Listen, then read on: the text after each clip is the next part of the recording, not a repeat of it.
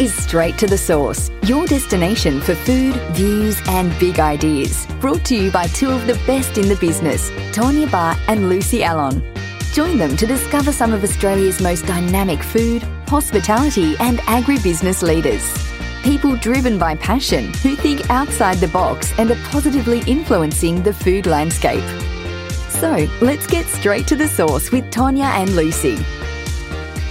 Hello and welcome to Food, Views and Big Ideas. I'm Tonya Barr. And I'm Lucy Allen, and this is the podcast from us here at Straight to the Source. In this podcast, we will be introducing you to the people who are driving our food and hospitality industry forward, whether it be on the land, in the water, in the kitchen, or from the boardroom. Each of our guests are playing a significant role in the evolution of Australia's food identity and culture, and we want you to know who they are, their views and their big ideas. Hello and welcome to Straight to the Source. We're coming to you today from Camaragal land, and we'd like to begin by paying our respects to elders past, present and emerging. And we extend that respect to all Aboriginal and Torres Strait Islander people here today.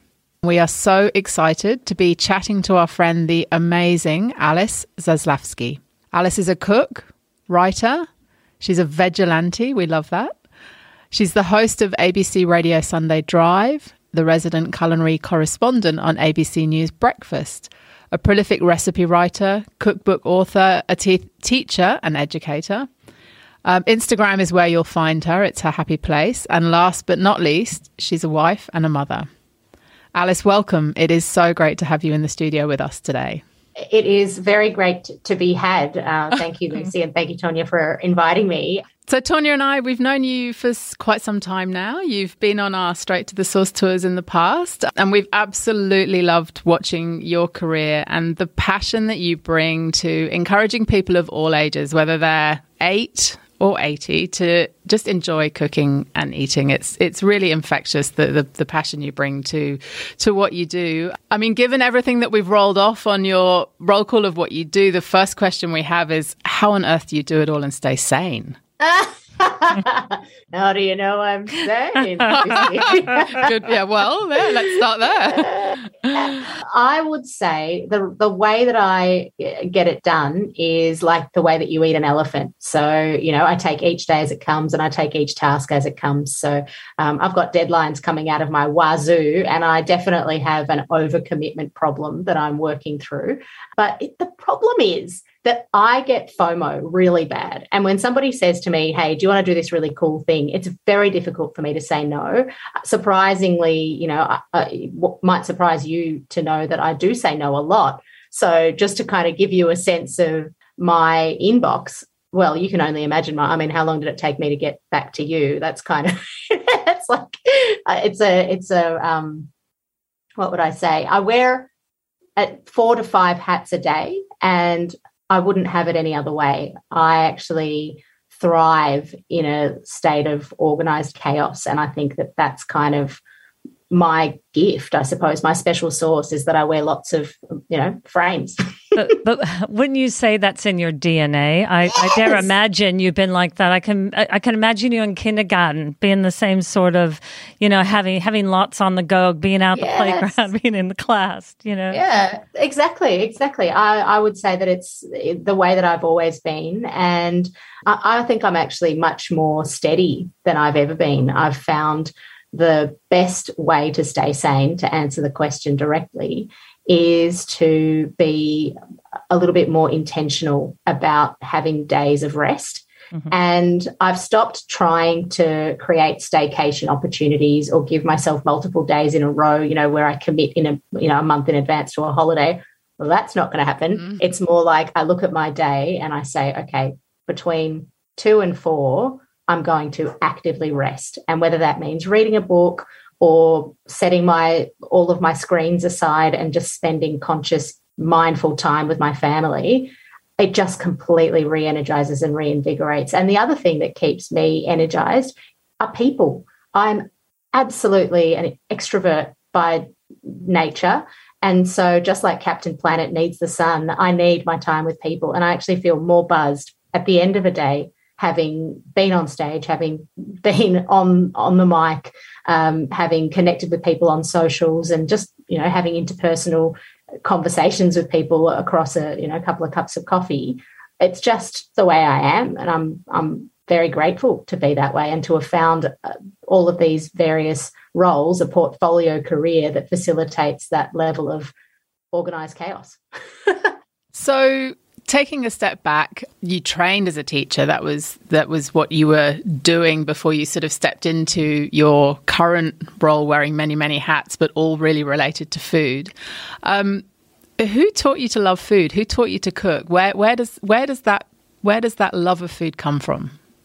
I was born loving food. No one had to teach me to love food. I come from a long line of foodies, people that talk about what we're going to have for lunch while we're having breakfast.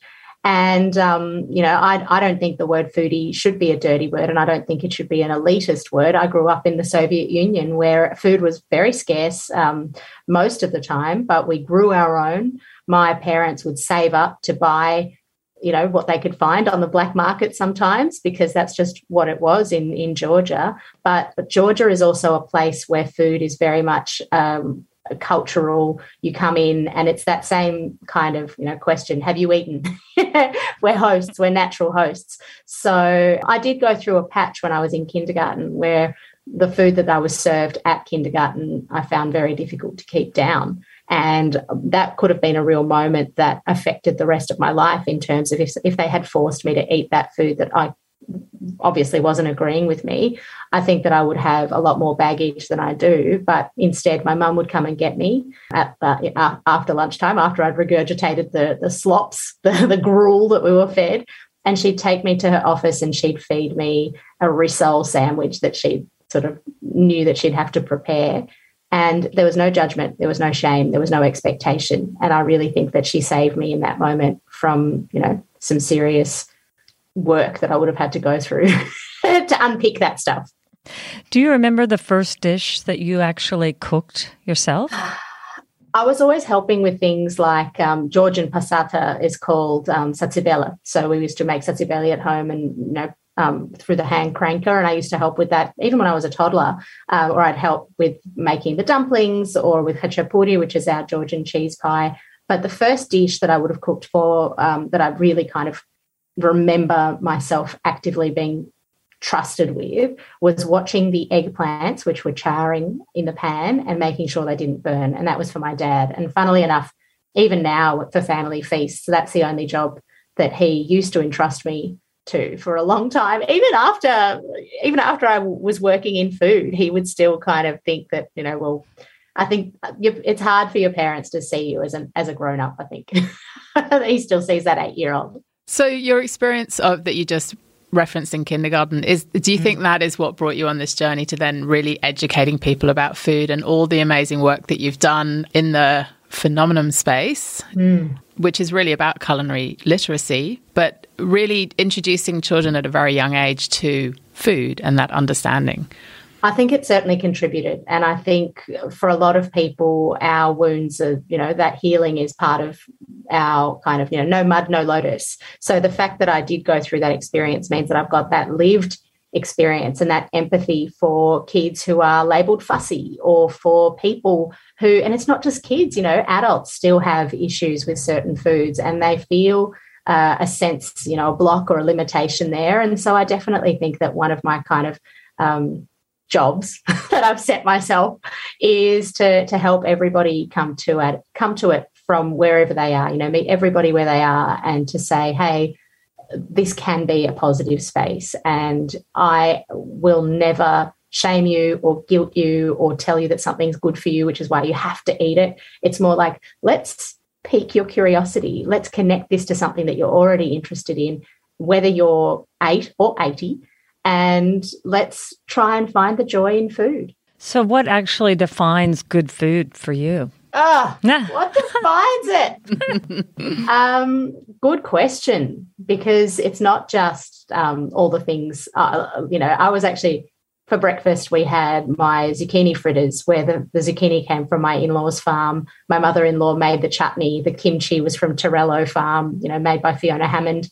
And what else? There was one more thing on the table. Oh, and some pickles that my father-in-law had made from gherkins that they'd grown. All of those things are good food, obviously, because they've been grown with love. There's so much kind of connection and you know, we talk about straight to the source. I mean, talk about from scratch, right? However, I also think sometimes good food is something that might bring up a memory, a positive memory from the past for you. So whether that's a really good bag of chips or, you know, like, or if it's, you know, a particular spread that makes you think right back to when you were 5 or 6 and you know, grandparents were the ones that were buttering that sandwich and popping the spread on, whatever that looks like to you. Good food means something different to different people.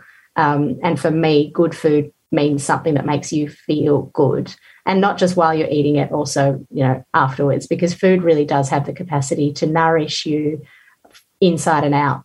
So it's really about throwing out the rule book, isn't it? I think we're so guided by rules. We're so like, this has to be breakfast and that has to be lunch and this is the time you have to eat it. But, you know, it's throwing out the rule book, and it's just, as you just said, it's thinking, well, does it taste good? Do I want to eat it right now? Is it going to nourish me?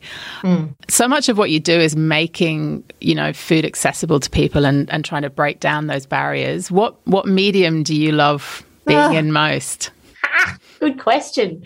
I think it's kind of whichever medium gives me the broadest and biggest impact. So the broadest reach and the biggest impact, and it changes. So when I wrote In Praise of Veg, I had no idea the capacity that book would have to reach people really deeply and on a daily basis.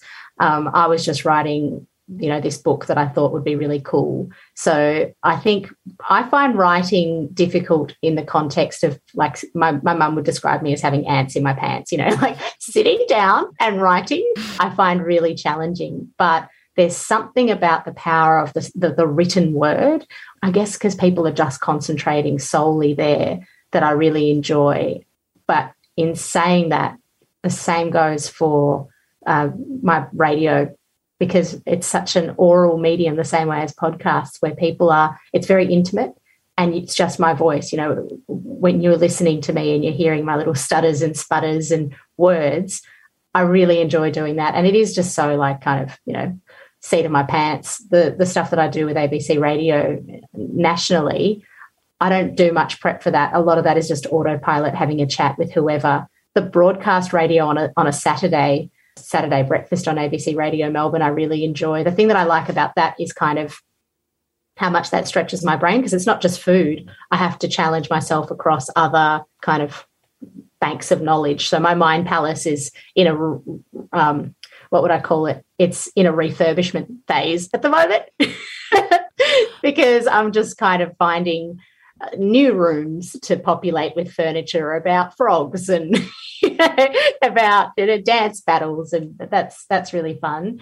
And you know, the thing that I most enjoy, probably beyond all of those, is my live stage work, let alone, you know, being on screen. The thing that I love about being on stage is that energy exchange between audience and the presenter, because it's just so immediate and you can see it straight away. And when I talked earlier about how you plug me in and, you know, like re-energize me, I could go a whole day, and I have gone whole days on stage with chef after chef, or, you know, having conversations, and I just love it. I love it so much. Yeah. So anything live, I guess, like, yeah, the less preparation, the better.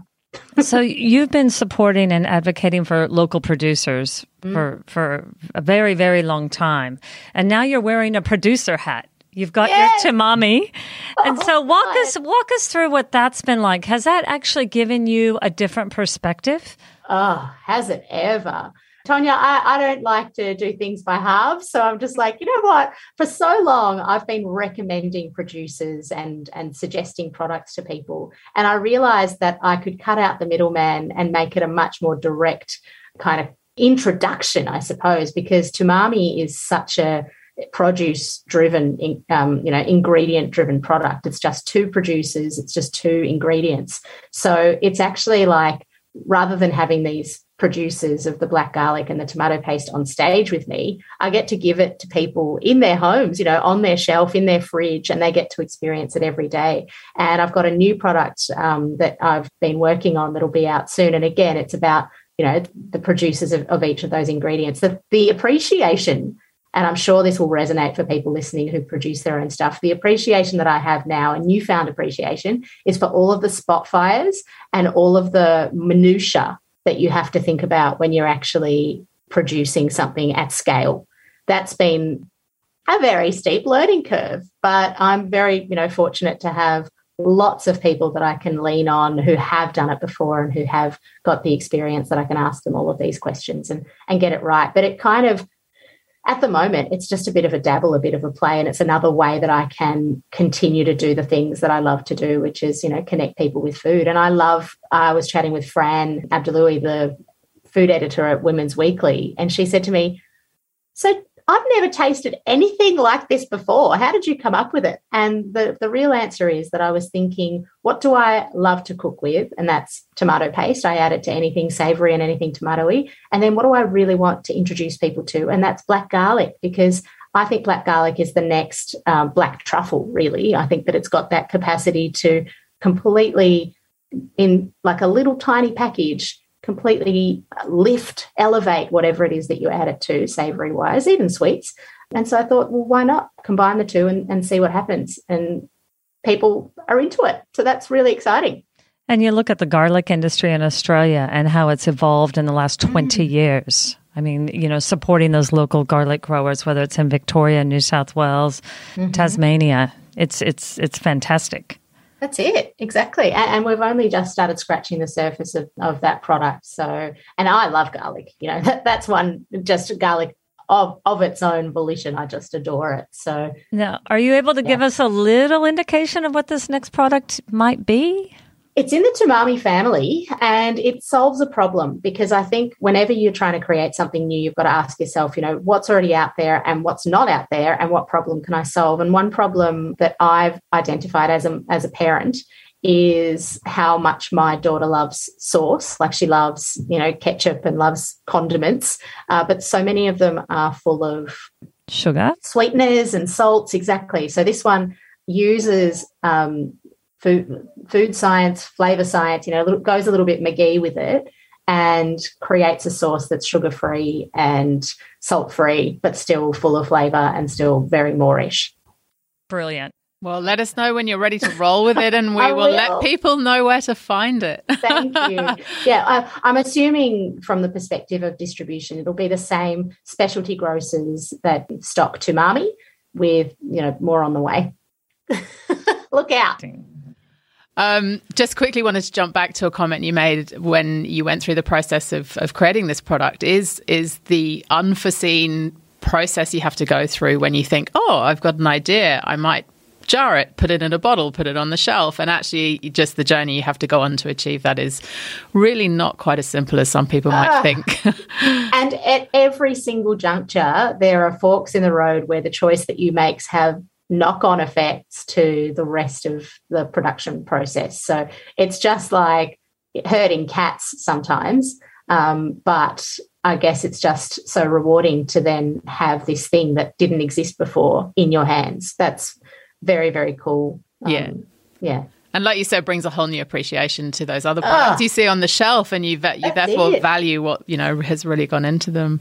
That's it. And also, I think what's really important to say too is that I don't think, and I've really felt this, I don't think that we're in competition with each other. Making Tamami, I'm not in competition with other small batch producers and condiment makers, because actually we're trying to shift the market to think more artisanally, to value that product.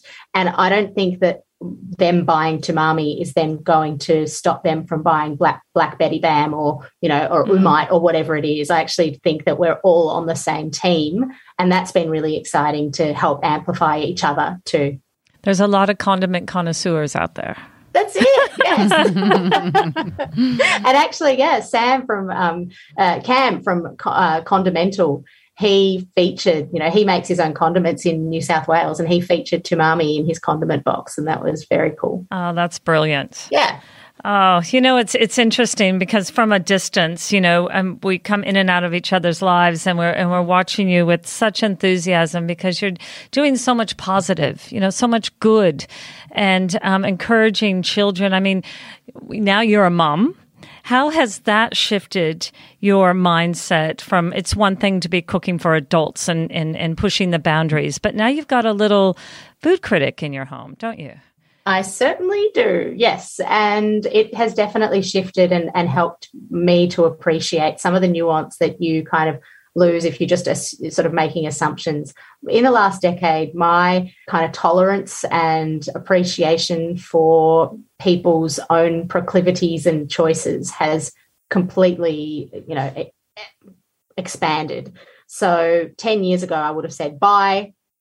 Why aren't you? Why don't you? Why don't they? And it's kind of like, well, because there's a lot going on. And I think the number one thing that I've actually been taught is just to be less judgmental and to offer people the least possible barriers to entry, and particularly for parents, because we have no time and no bandwidth to be thinking big. So it's like, what small choices, what kind of role modeling can I do? So like Hazel, for example, has her own Instagram called And Hazel Had. And it's talk about artisanal. It's very small batch. She's got less than 1,000 followers, but it's all parents who follow her and have followed her journey of eating, just from like overhead shots of her learning to eat.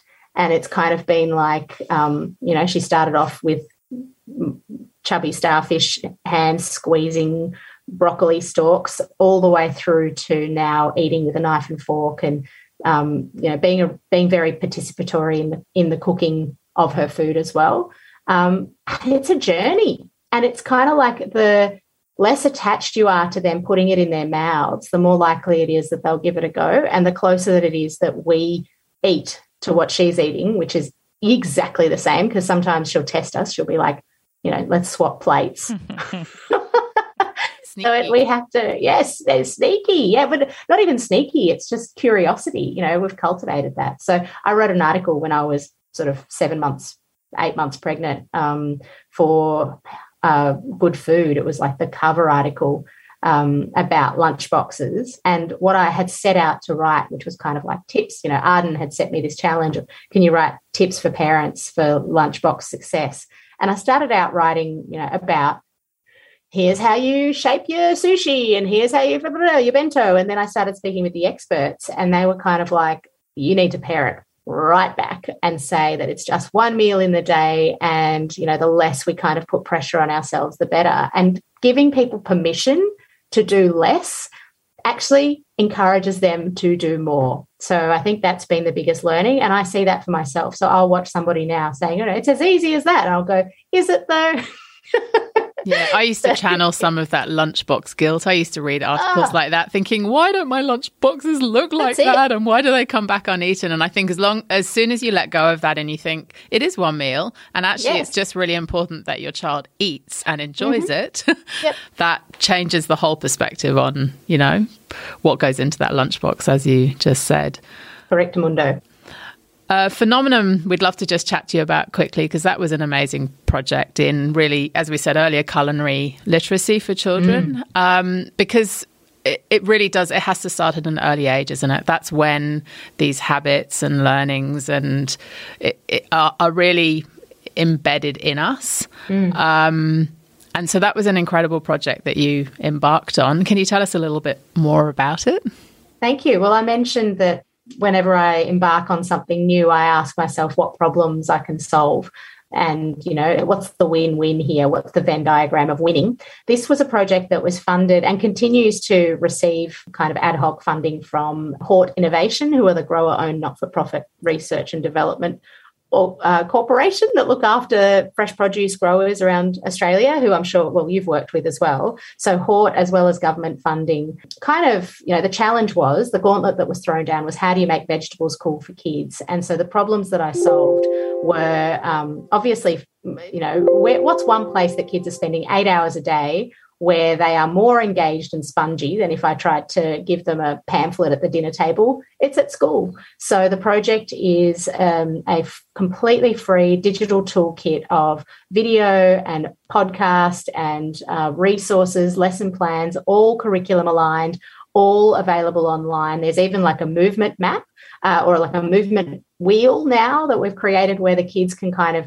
do moves around different fruits and vegetables just to familiarize them. So like the problem number one, what we know about kids is that exposure increases likelihood of them trying something new. But the problem is that parents aren't necessarily going to commit to buying 5, 6, 7, 8, 9, 10 different fruits and vegetables a week in order to up that exposure level. But exposure doesn't have to mean that you have to eat it. So those resources in the classroom, every time that they see an onion or a mushroom, they're starting to think, oh, okay, well, that's interesting. That's different to what I expected. And it's not about the nutritional benefits. It's more like, did you know that there's a certain mushroom that can be worn as a hat?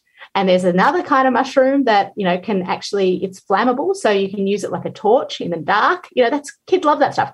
And for the teacher's side, the big problem for teachers is trying to find engaging resources that are curriculum aligned and also free. And so solving that problem has been a big kind of tick for us, and it's being used by thousands of schools across. It's on ClickView, it's on soon to be on ABC Education. It's when people are flying again, it's on Qantas. So the videos, kids can watch the videos on Qantas. So the thing again is that phenomenon is all about reach and all about problem solving, and ultimately it's also really fun. And we've got some new podcast episodes and resources coming out around Easter time to help kids kind of give teachers some more resources and reinvigorate and help kids fall in love with onions this time. That's brilliant. And speaking of onions, we've got a few tours to a few onion farms coming up, so we must fill you in on those. Please do. I remember when we visited the Shadbolts in Victoria, and they have it was onion harvest, and it smelt like onion soup, the whole space. So if you're listening to this and you're potentially going on a straight to the source onion tour, I would highly recommend. Oh, that's fantastic. And you said April, around Easter time? Yes, around Easter time. Brilliant. Soon. Mm-hmm. Okay. Well, I think we're about ready to wrap her up. Is there put a bow on Is there anything you want to ask us? Or add to what anything we've missed? Look, I think I think you've covered some really great stuff, and the thing that I'm really heartened by and buoyed by is the fact that this pandemic has forced us all to be more creative as people, as professionals, and as cooks and eaters. So as far as what the future looks like, I think the future is bright. And I think if we all kind of think about the fact that a rising tide raises all ships and support each other, no matter what point at the food chain we are on, what link we are, we'll have a much better time. Wonderful. Well, Alice, one last quick question before we wrap up. Who would you like us to have on the Straight to the Source podcast? Gosh. Who would you like to hear from? Who would you like to hear from? Well, I'm sure that you've got lots of really cool people coming on. But who hasn't had a chat for a while, and I never tire of hearing. I'll tell you. So when I was at university, so this would have been a very long time ago, I heard Alla Wolf-Tasker talking about food, and fresh ingredients. And there was a competition going. It was Red Simons, and the competition was that you could win a tour of Queen Vic Market with Alla Wolf-Tasker and Red Simons. And it was when smartphones were just coming in, and they wanted you to send in a photo of your best breakfast. And I sent in a photo of a breakfast and was really hopeful that I'd win. And I won. I was one of the people on the tour. It was me and a bunch of other ABC Radio Melbourne listeners. This was 2008. And what was your breakfast? 2007. My breakfast was French toast. It was like French toast with berries. I was, shot on a Nokia 3210. But I was just everybody else wanted to hang out with Red Simons, but I was just riveted by what Allah was saying. We were talking potatoes. We were talking, she was picking up stuff and talking me through it. And I will never tire. The amount of times that I've spoken with her over the years, she's a really dear person to me and to our family and to the industry. So I hope that you've got a chat with Allah on your schedule. She is most certainly a shining light for the industry. I mean, what she has done for it in terms of regional food and destinations, and just really, keeping people focused on the fact that it's the producers we rely on to put that food on our plate.